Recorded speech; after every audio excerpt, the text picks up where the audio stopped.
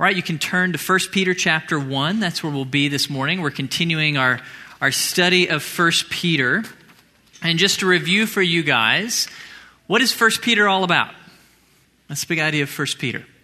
It's all about the good life. Peter is teaching us, he's helping us to understand the good life, the life that is full of joy and peace and significance, the life that we all want to live. Peter is helping us to understand, where do you find that life, the good life? Now, last week and for the next 4 weeks, we're going to be discovering from Peter the essential ingredients of the good life. That's the section that we're in right now. Peter is laying out for us 6 essential ingredients of the good life. You cannot experience the good life from God unless you pursue these 6 things. We got the first 2 last week. We started with hope. Hope is about a mindset. It's about how you think. Peter challenged us to fix our hope on what we will receive from Jesus when we see him face to face. That should be our attitude. That's how our mindset should be characterized. That's where the good life starts, in the mind. And then once we have our mind in the right place, setting our hope upon seeing Jesus, then Peter challenges our behavior. In the broadest possible way, he challenges us, be holy as your heavenly Father is holy. And remember, holiness, it refers to our obedience to the Father in every area of life. It refers to our actions, into our words, into our thoughts, into our motives. In every way, we should obey the Father. So Peter starts broad, this overarching command to holiness. And then starting in this week's passage and for the next few passages, Peter is going to challenge us in specific areas. He started broad, now he gets narrow. He challenges us in specific commands that we need to follow, specific behaviors we need to practice if we want to experience the good life that God has designed for us. And he starts with love. Look with me starting in verse 22 of chapter 1. Peter says, since you have, in obedience to the truth, purified your souls for a sincere love of the brethren, fervently love one another from the heart. The third essential ingredient of the good life is love one another. Love one another. Love your brothers and sisters in Christ. Now, you know, God wants us to love all people, not just our brothers and sisters in Christ, but the whole world. We're to love everyone. But what God cares most about is our love in here. Our love for fellow believers, our love for our brothers and sisters in Christ. That's where God wants us to focus this morning, our love for one another. Now, if you're anything like me, you have been hearing this command, love one another, for like your whole life. You started hearing it back from your parents when you were a little kid, and then you heard it from your Sunday school teacher, and then you heard it from your pastor. You have heard innumerable sermons about love one another. You've heard it a million times, kind of got that licked, so you're tempted to tune this sermon out. Before you do that, let me remind you of a little lesson I learned in the greatest sports movie ever made, the movie Hoosiers. If you've not seen Hoosiers, you need to go home and watch it today. It's that awesome. Hoosiers, it tells the true story of the Milan Indians, a basketball team from a small town in Indiana, and their improbable rise to the state championship back in 1954. And they started the season as an undisciplined and unsuccessful squad. They couldn't do anything right, but they got this new coach, played by Gene Hackman, and he schools them in the fundamentals of the game. He makes them practice the basics, dribbling and passing over and over and over again. The whole movie, they're practicing dribbling and passing. He won't even let them shoot the ball till they've passed a sufficient number of times. He disciplines them into the fundamentals of the game until they become the most disciplined and successful squad in the whole state. And here's the lesson. In the Christian life, as in basketball, we never outgrow the fundamentals. The basic things of the Christian life. You can never go deep enough. You can never go far enough. Success in our lives is determined by our practice of the fundamentals. And there's nothing more fundamental than love.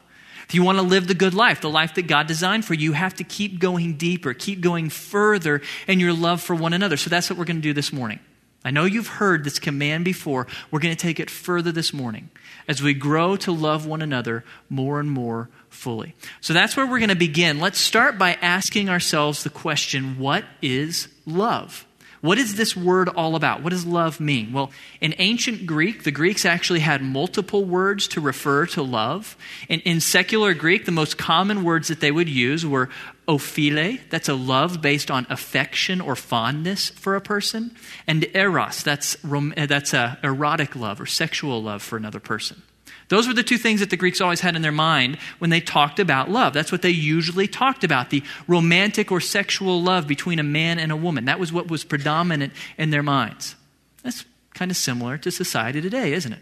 If you go ask the average American, what is love? They will probably give you an answer that indicates they're thinking about romantic or sexual love between a man or a woman. That's what society usually thinks of when it hears the word love.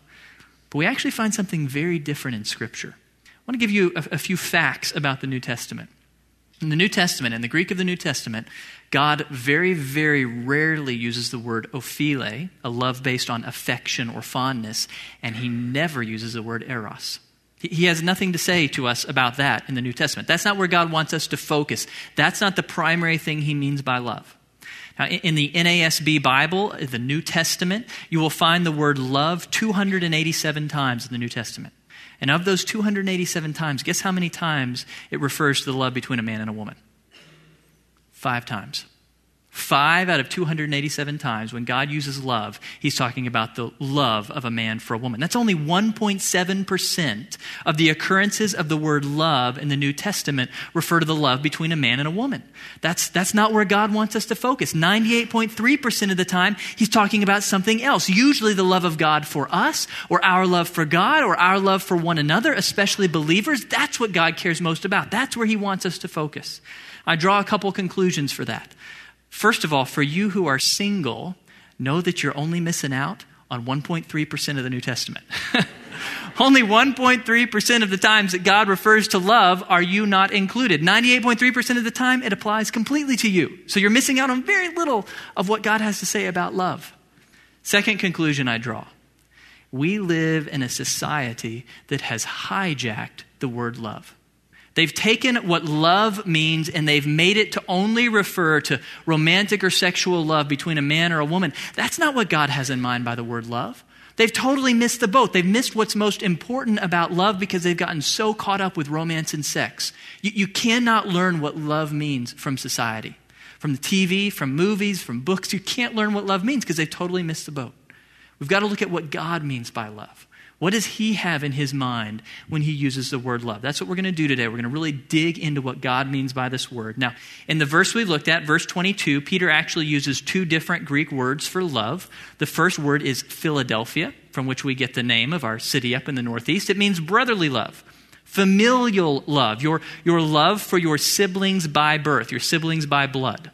Now, in the New Testament, that word is expanded a bit to include your love for your spiritual siblings, for your brothers and sisters in Christ. God expands the use of that word because he wants us to love one another just like we love our actual siblings, our brothers and sisters. He's trying to teach us that our love for one another should be as unconditional and lifelong as our love for our actual siblings is. How do we love our siblings? I have a younger brother. His name is Matt. He's 3 years younger than me. And like any younger brother, he was born with the unique ability to push my buttons. He knows exactly how to anger me and frustrate me. And one day when we were growing up, there was a particular day with lots of button pushing, and I was really frustrated, and I grew really angry at my brother, and so I picked up what happened to be at hand and I flung it at him. Now, unfortunately for Matt, we were in the garage, standing next to my dad's tool bench, and what was close to me was this stone grinding wheel off my dad's Dremel. Turns out it's a pretty good weapon. Hit my brother right above the eyebrow here and left a gash that he still has today. Now, if my brother and I were just acquaintances, that would have been the end of the relationship. Right there. He'd never want to see me again. Now, actually, he's a lawyer today, so probably he would want to see me to sue me. Sue me for emotional trauma, which I would lose that suit because I did cause him trauma on that day. But fortunately for me, Matt and I are not acquaintances. We're brothers. So he forgave me. And he stayed in my life, and we have grown to love one another. We're very close with one another because that's the nature of brotherly love. You bear with one another. You forgive one another. You stay in each other's lives. That's how God wants us to love one another, unconditionally and lifelong, just like you love your siblings. That's the first word that Peter uses. The second word is agape. This word, agape, for love, it was very rarely used in Greek society. Secular Greeks, they very rarely spoke about agape. They were much more busy talking about ophile or eros. They hardly ever used this word. When they did use it, it always referred to the highest and most noble form of love. A love that chooses to see incredible value in the one who is loved, to regard that person as precious. That's agape love. They hardly ever spoke of that. Not surprisingly, the New Testament speaks all the time about that. That's what God cares about. The highest, most noble form of love. Almost every time you see love in the New Testament, it's agape. That's what God means by it. It's often used of God's own love. The love within the Trinity, the love that binds Father, Son to Spirit, that's agape love, the noblest form of love. It's also used of God's love for us, for sinful human beings. That's agape love. And when we look at the example of God, we can arrive at a definition. Agape means devoted, unconditional love that is expressed in self-sacrifice.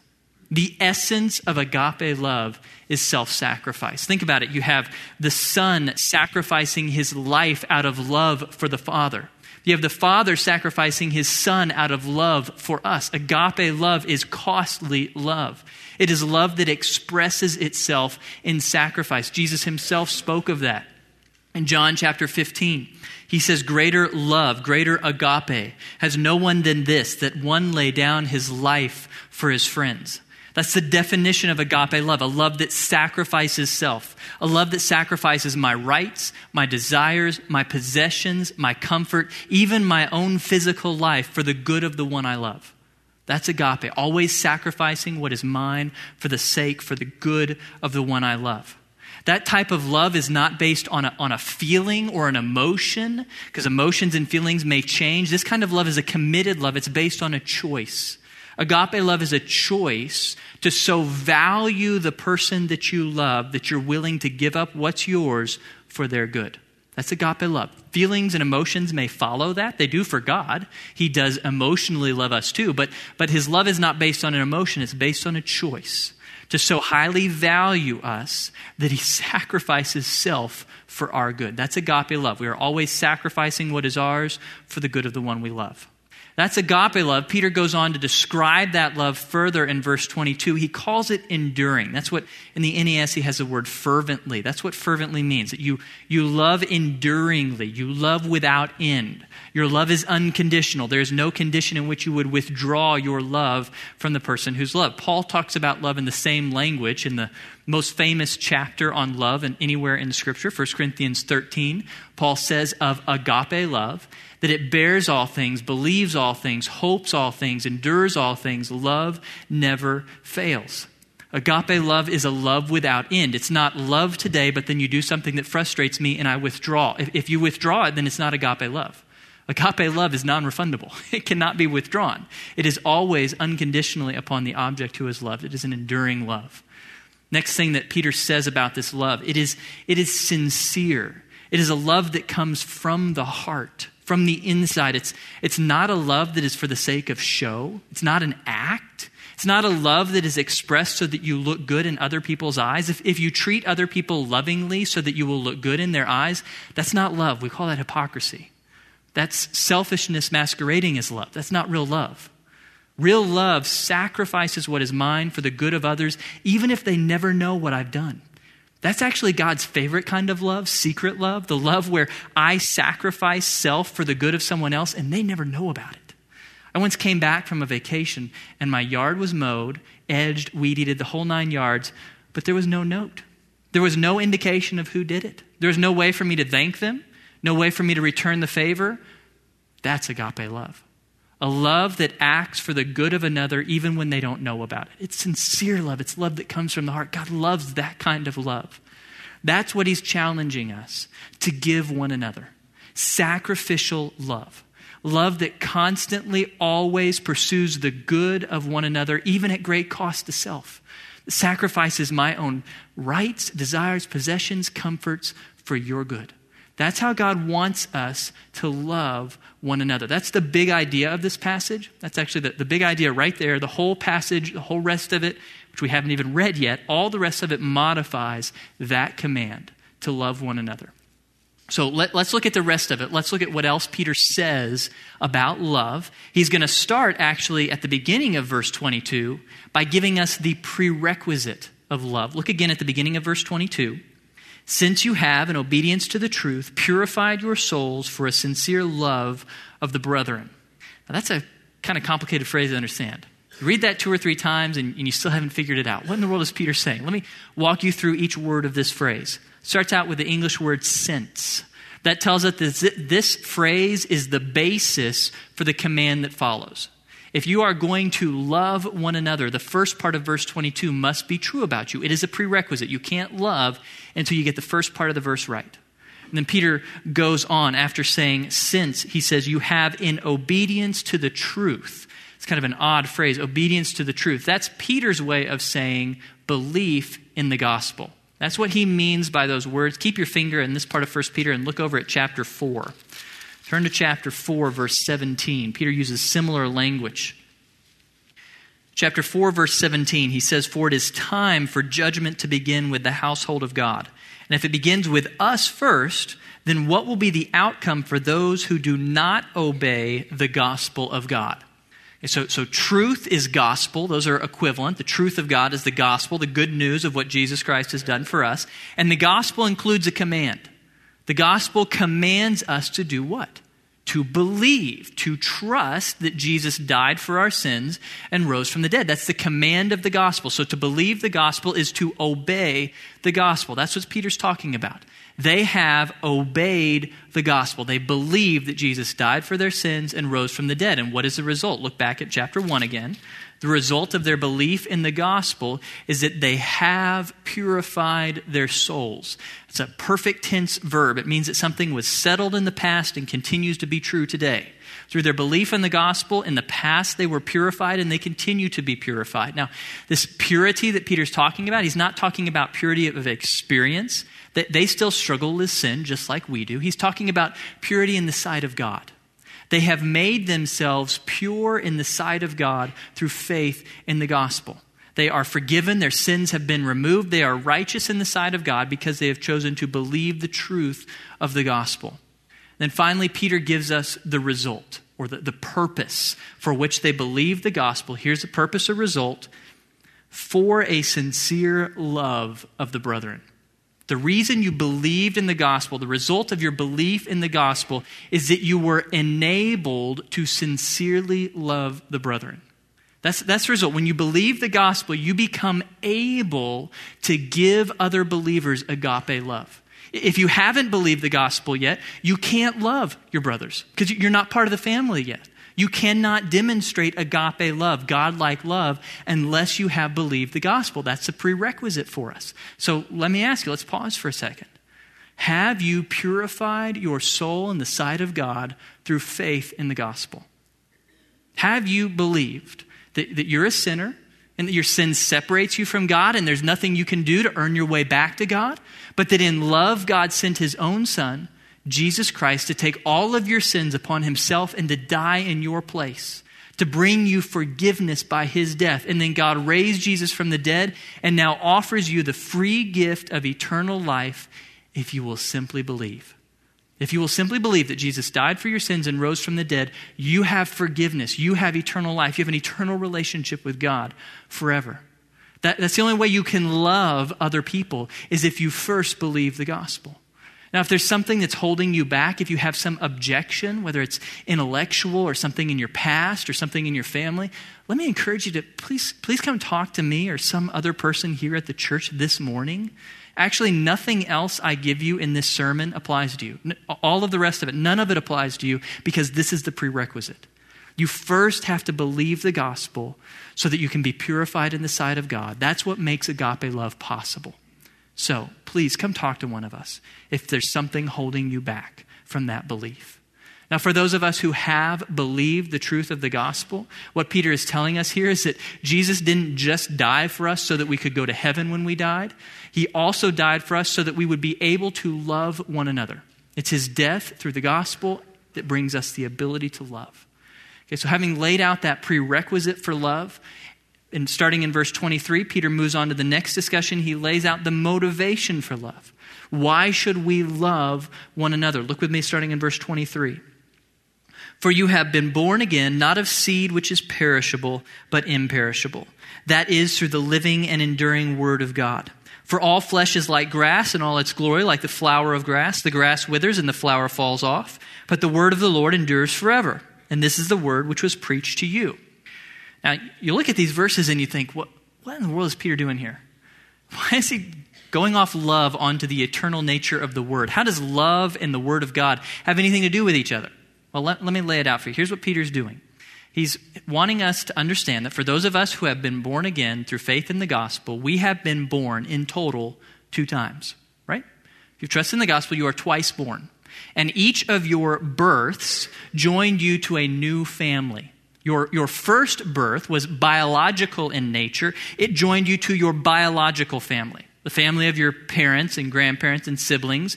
That birth was founded or originated in flesh and blood. Now, flesh and blood are mortal. We will all die, and so therefore, the family of our first birth is temporary. Because that family is founded in flesh and blood, which is temporary, so the family itself is temporary. That's just a sad reality of life. My grandparents are both dead. They're no longer part of my biological family. One day my parents will pass away. Our families, our biological families are temporary. They do not last forever because they're based on flesh and blood, which does not last. But it's different for our second birth. The second family that we joined is a spiritual family because our second birth was spiritual in nature. When we were reborn through faith in the gospel, we entered the family of God. That new birth originated in the Word of God. Not in flesh and blood, but through the Word of God that's encapsulated in the gospel message. That's the seed or the foundation of your new life. And Peter goes to great lengths here to show us, unlike flesh and blood, the Word of God is eternal. That's why he quotes Isaiah 40 there towards the end of the chapter. He wants us to understand everything to do with humanity, our flesh, the glory of our flesh, everything that we create in this world, everything that humanity does, it is passing away. It is like a vapor, like a blade of grass. It grows up today, it's gone tomorrow. That's what humanity, that's what flesh and blood are. In contrast, the Word of God is forever. The Word of God is eternal. It is eternally living. It is eternally true. It is an eternal source of life. And therefore, the family that is founded upon that eternal Word is itself eternal. That's the conclusion. Because the Word of God is eternal, therefore the family built upon the Word of God is eternal. This new family that we have joined is a forever family. We will forever be brothers and sisters of one another. That's Peter's point. So I want you to do something for me for a moment. I want you to look at the person on your left. Turn right now. Look at the person on your left. Now turn and look at the person on your right. Okay, assuming that all 3 of you have trusted in the gospel, you're going to be seeing each other forever. You're going to be hanging out with each other for all eternity. These relationships here in this room, these are forever relationships. We're going to be hanging out with each other and getting to know one another for countless billions of years because this is an eternal family. That's Peter's point. These are forever relationships. We're going to be with each other forever. Now, a piece of good news. When we die and go to heaven, our sin nature is eradicated and we become much more lovable people. So that's the good news here in the room. We will be more lovable people in heaven. These relationships will be easier. But God doesn't want us to wait for then. He wants us to begin to love one another now because this is forever, folks. We're going to be with one another forever. It's like the difference between summer camp relationships and family relationships. Think back to summer camp. If you're a guy, first thing that happens, you go to summer camp and they throw you in a cabin with 9 other guys. And you pick your bunk, and then you immediately start to figure out who of these other boys is going to be my friend and who's not. And that latter group, it's pretty easy to weed out. You find the guy, oh, he's the mean guy. We're going to avoid him. And oh man, that's a smelly kid. I don't even want to be in the same room as him. And oh man, that's a tall, athletic kid. I feel embarrassed when I even stand next to him, so we're not going to do that. So you cut out these people. You choose who you're going to avoid. These are the folks I'm not going to spend time with. I'm going to spend all my time with the kids over here who are like me, who are easy to get along with. Well, that relational strategy works at summer camp, doesn't it? Because you're only there for a week. Next Saturday, your parents show up, summer camp's over, you never see any of them again. You can practice that relational strategy of choosing your friends and avoiding everybody else. Works for summer camp, doesn't work for family. In your family, you may have people you really don't like spending time with. You may have a sibling or a cousin, an aunt or an uncle, even a parent that you really would rather not spend time with. They frustrate you. You'd just rather not go there, but it doesn't matter. They're your family. Come Thanksgiving, come Christmas, you're going to see them again. You've got to learn to love these people because they're part of your family. That's Peter's point. When it's family, you got to make it work. We have to learn to love one another because we can't avoid one another. We're going to be seeing one another for eternity. This is a forever family we've joined. So, yeah, there may be believers who frustrate you, they hurt you, they anger you, or they're just so different than you, it's hard for you to understand them. You need to learn to love them. You need to learn to grow in love for them because you're going to be with them forever. That's how God designed this family. This is a forever family. So we need to begin now to grow in our love for one another. Now that's easier to say than to do, isn't it? We are all sinful, broken people, so we are all unlovely in our own special way. It's hard to love unlovely people like us, so it's hard for us to love one another. How do we grow in God-like love for one another? How do we grow in this self-sacrificial agape love? How do we expand our love for one another? Well, Peter answers that question at the end of our passage. He gets very practical at the beginning of chapter 2, verses 1 through 3. He shows us how to grow our love. And what Peter's actually going to do, he's going to give us 2 steps to grow in love for one another. The first step is negative. He tells us what not to do, what to avoid if you want to grow in love. Second step is positive. He tells you what to pursue, what to do if you want to expand your love. So let's start with the negative step, chapter 2, verse 1. Peter says, "Therefore, putting aside all malice and all deceit and hypocrisy and envy and all slander." We'll pause there for a moment. First step that Peter lays out for us are these sins to avoid. He tells us what to rid ourselves of. That's what the verb actually means, put away. It's to rid yourself of something. That word was often used in the New Testament for wiping dirt off yourself or throwing away old clothing. You just get rid of it. You don't want any of that on you. And then Peter lists out for us 5 relational vices. 5 sins that creep into communities and destroy love, spoil love. Let's look at each of those. Starts out with the sin of malice. Malice is a mean-spirited or vicious attitude or disposition. Now, malice can be expressed in a couple of different ways. Malice can be a desire to cause someone some type of harm, whether physical or emotional or relational. But malice can also be that feeling you get when a rival, when someone else stumbles, when someone else falls, when things don't work out well for that person over there and you feel a little bit of good about that right here, that's called malice. Rejoicing over someone else experiencing harm. Love is actually the opposite of malice. Love does not hold on to ill will. Love only desires the best for everyone else. Second vice that Peter lists is deceit.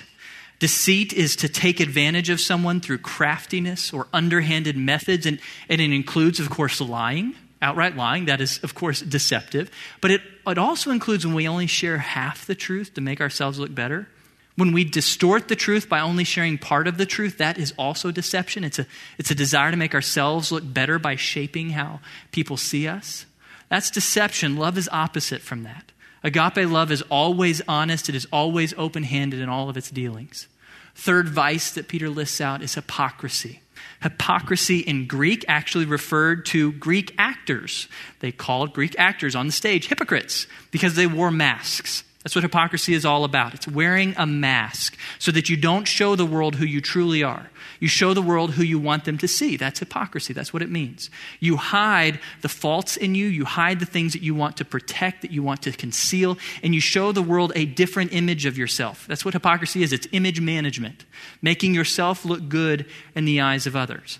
That's actually opposite of agape love. Paul tells us in Romans 12, "Let agape love be without hypocrisy.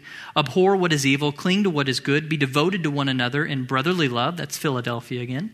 "Outdo one another in showing honor." I think the beginning and end of this passage is really a significant contrast. What is hypocrisy seeking to do? When I'm a hypocrite, I'm putting on a mask so that I can get you to honor me, so that I can get you to like me. I want your approval. I want popularity in your sight, so I wear this mask. Paul tells us love does exactly the opposite. Love does not seek honor for myself. Love seeks honor for you. Love is always trying to give you approval. It's trying to promote you. It's trying to protect you. It's trying to honor you. That's what love does. It quits caring about me and cares only for you. That's love. It's opposite of hypocrisy. Fourth vice that Peter lists out is envy. Now, envy is a tough one. Envy is all around us. You could also translate this word jealousy. Envy refers to a desire to have some advantage in life that belongs to someone else, accompanied by resentment that they have it and you don't. That's the idea of envy. I want what you have. I resent that you have it and I don't have it. Now, envy is really hard to fight because it is so prolific in our society. We actually have a multi-billion-dollar industry designed to stoke envy within us. What do we call that industry? Advertising. That's what advertising is designed to do. Stoke envy within you. Because envy moves product. If you envy someone, then you will go buy what they have. That's how envy is designed to work. That's how advertising is designed to work. But envy isn't limited to possessions. Envy shows up in all kinds of ways. Anytime that a friend of yours is somehow blessed by God, you'll feel envy creeping in. When your coworker is promoted instead of you, you'll feel envy springing up. If you're single and your friend is single and she gets a date on Friday night and you don't, you'll feel envy springing up. Envy's all around us. Envy's prolific. It springs up so quickly in our hearts. Envy is there ready to pounce anytime God blesses our friends. That's how it works. When God blesses someone else, envy springs up. But love is opposite of envy. Love chooses to rejoice when God blesses a friend. You may not feel happy about it. You may not feel that way, but you choose to say, God, thank you for blessing my friend. Thank you for giving her a date. Thank you for giving him a promotion. Thank you for giving them these things, this house, these possessions. Thank you that you have blessed them. That's love. Fifth and final vice that Peter lists out for us.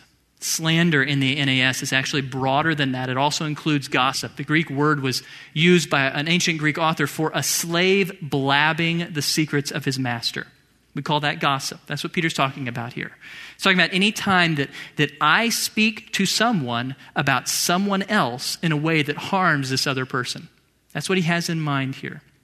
Now, whether it's slander or gossip, it's always motivated by the same things, either a desire for revenge against this person or a desire to make myself look better. That's actually what's always behind gossip. I don't know if you've recognized that. Gossip is always an attempt to make me feel better about myself by feeling important, by being the person in the know, the person who has this information. I feel popular. I feel valued when I share this secretive information with someone else. It rewards me. It makes me feel good. We all want to be in the know. That's why we struggle so much with gossip. I'm sad to say churches are fertile fields for gossip. Now, often we don't call it gossip. We mask gossip in words like care or concern or prayer. I'm afraid that in churches, a lot of gossip has been shared in the name of prayer requests. I want you to pray for this friend of mine, for this other person, and you share what's going on in their lives. Well, maybe that was just an excuse for gossip. I want to challenge you guys. Sometimes it can be really hard to know, would it be gossip for me to share this piece of information with this person? I don't know. Is it gossip to say this? I don't know. What should you do? Let me give you a piece of advice. Actually, it's more than advice. This is a directive from your pastor. When you are in doubt, I want you always to err on the side of silence. If you do not know whether it would be gossip to say this to this person, always choose silence. Think about the downsides here. If it turns out that it was not gossip, but you did not share it, what's the downside? Well, not much. Your friend knows one less piece of information. Big deal. That's not a downside. But what about if you did share it and it turns out that it was gossip? Well, not only did you sin in the sight of God, but you may cause incredible harm to the person to whom you have blabbed. Always err on the side of silence. Now, if you really are concerned about something, if you think I've seen something or I've heard something and I feel like somebody needs to know, then come talk to a pastor or an elder. We are always appropriate. You can come talk to us. We will help you determine who needs to know this information. If something significant has happened, something scary, come talk to one of us. We will help you process that information. but don't talk to other people, not ever. Love is a vault. Agape love is a vault towards other people. It always seeks to protect and shield other people by protecting their reputations, by protecting their secrets, by being silent. Always err on the side of silence. Love is opposite of gossip. Love is a vault that protects people. So Peter starts teaching us how to grow in our love for one another by telling us what to rid our lives of, what things to remove all traces of from our lives, these 5 relational sins. But how do we actually do that? How do we rid ourselves of these things? Well, it's actually very simple. You rid yourselves of these things by applying the truth you learned in the first half of chapter 1. Actually, going back to verses 1 through 12. Remember verses 1 through 12. What did Peter do? He told us all these truths about ourselves. How God chose us before time began in love for salvation. How God sent his son to die for us. How God has stored up for us an inheritance in heaven of infinite value, more valuable than all the riches in this world. How we are among the most privileged creatures to ever walk the face of the earth because we know Jesus. That was the point of verses 1 through 12. Why do we need to know that? Well, think about these sins. Look at these 5 things. What are these? All of these sins are attempts to protect or promote ourselves at the expense of others. I'm tempted to commit these sins when I believe that I am unloved or undervalued or underprivileged or somehow disadvantaged in life. When I feel bad about myself, then I commit these sins because I want to either protect myself or promote myself at your expense. I want to make myself feel better about myself. That's when I struggle with these sins. If you want to ditch these sins once and for all, then believe the truth of verses 1 through 12. You are not underprivileged. You are not unloved. You are not disadvantaged. God himself chose you in love before time began.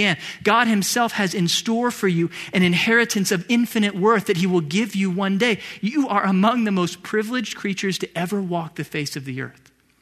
Believe that about yourself.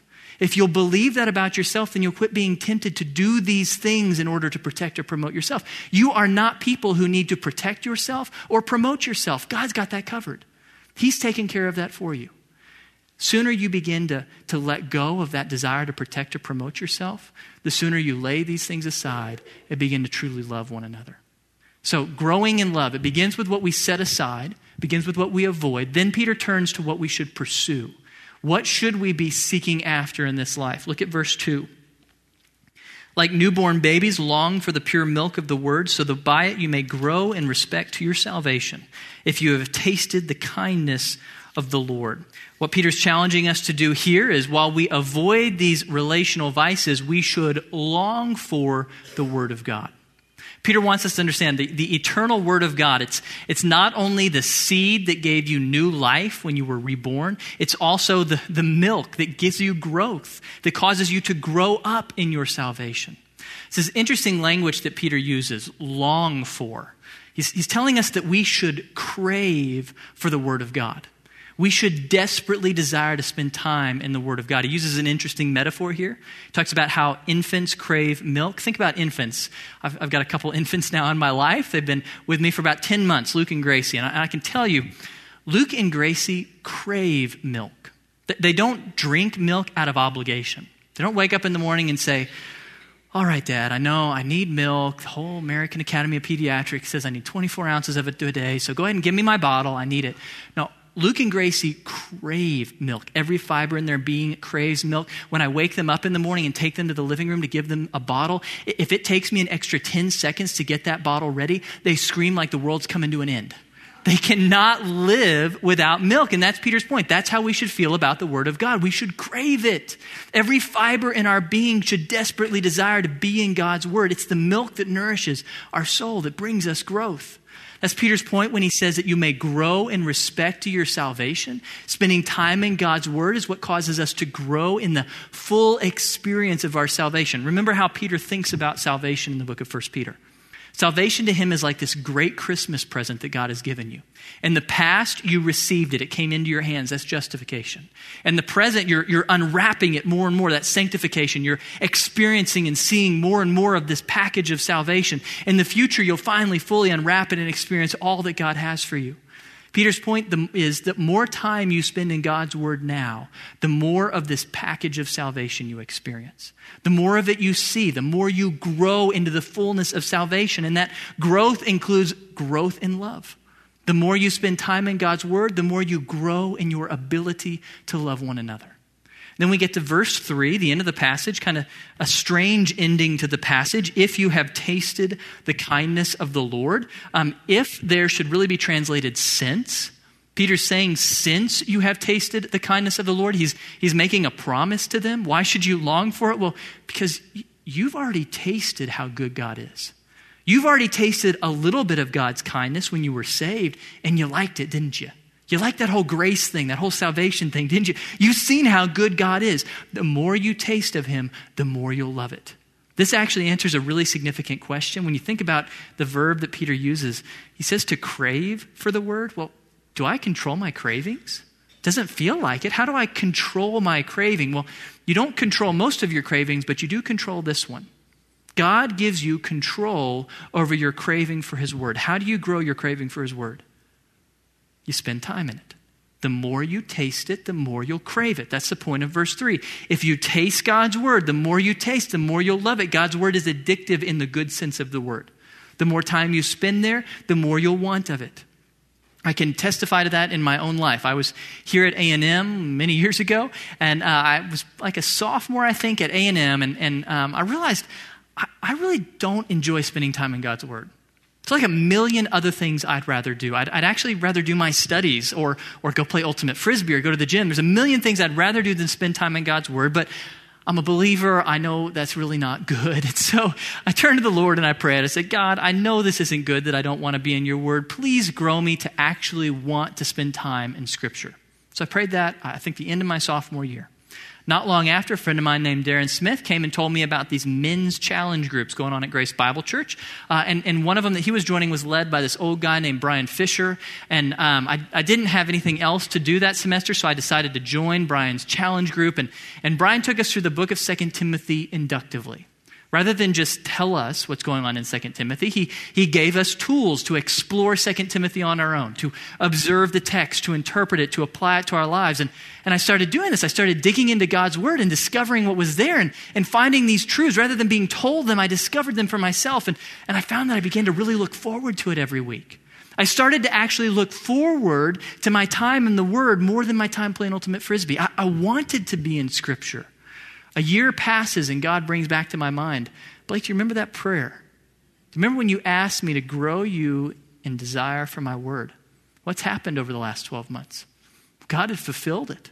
Over those 12 months, I had grown to the point where my favorite point in the week was when I opened the Word, opened a concordance, and brewed a cup of coffee and sat down with it. That's what I looked forward to. My coffee and the Word of God. I loved it. Loved it so much that I went to seminary. Now I'm a pastor so that you pay me to do this. I love my job. My favorite part of my job is that my job is to sit at my desk with an open Word of God and a cup of coffee. I love it. I get to study the Word of God. I can't believe you guys pay me for that. It's wonderful. I promise you, the more time you spend in the Word of God, the more you will crave it.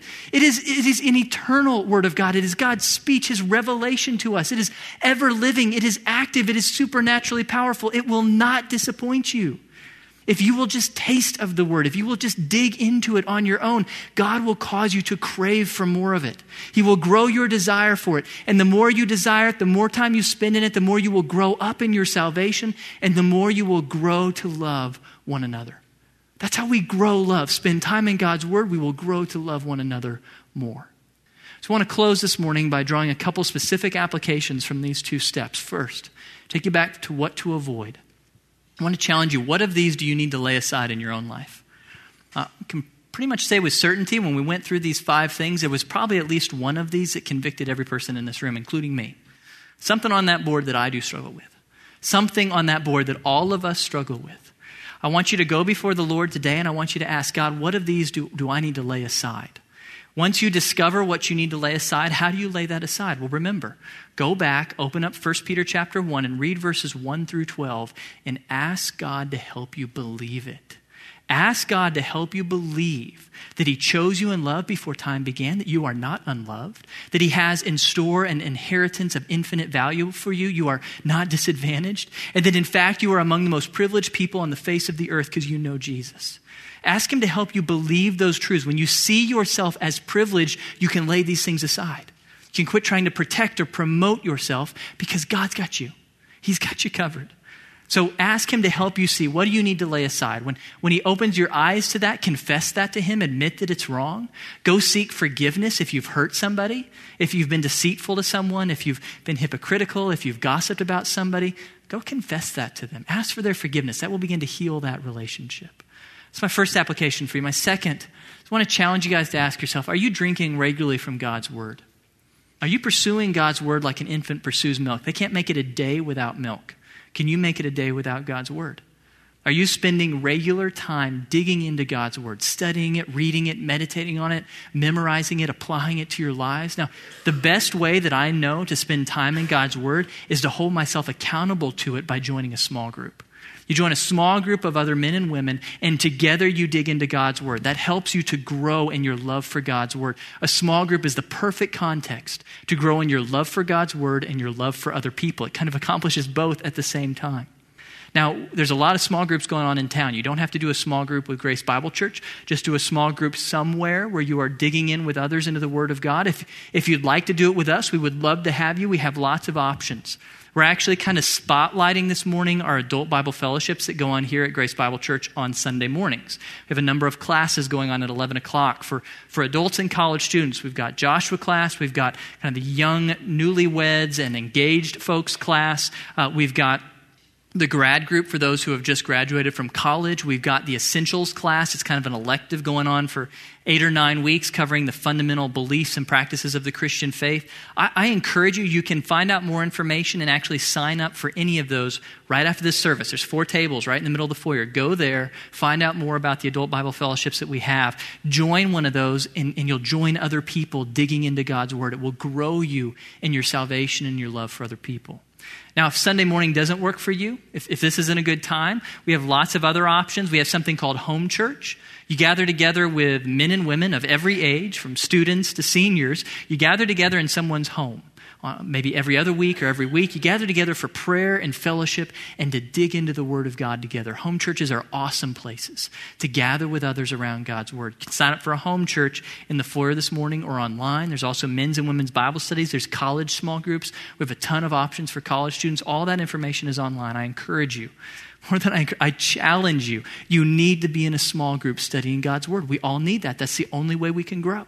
You cannot experience salvation. You cannot grow to love one another unless you're digging deeply, drinking deeply from God's word on a regular basis.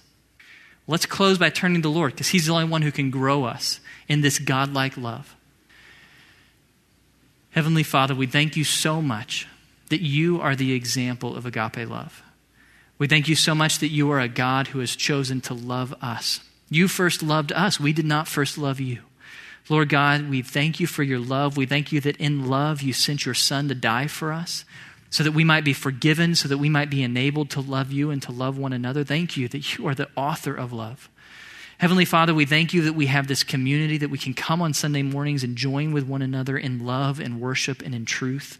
We pray, Lord, that for all of us that you would grow us. We pray that you would grow our craving for your word, Lord, that we would come to long for it more and more. I pray for every man and woman in this room, Lord. I pray that you would work in their lives such that a year from now or even sooner, their favorite time of the week would be time in your word with a cup of coffee, Lord, that would just be what they live for. I pray, Lord, that you would help all of us also to set aside these sins that destroy love. Convict us, Lord. Change us. Open our eyes to false things that we're believing about ourselves. Help us to believe truth. Help us to quit trying to protect or promote ourselves at the expense of others. Help us to truly love one another. We pray all this in the name of your Son who so loved us that he gave his life freely for us. Help us to follow his example, to give of what is ours for one another. In the name of your Son we pray. Amen. All right, God bless you guys. We'll see you next week.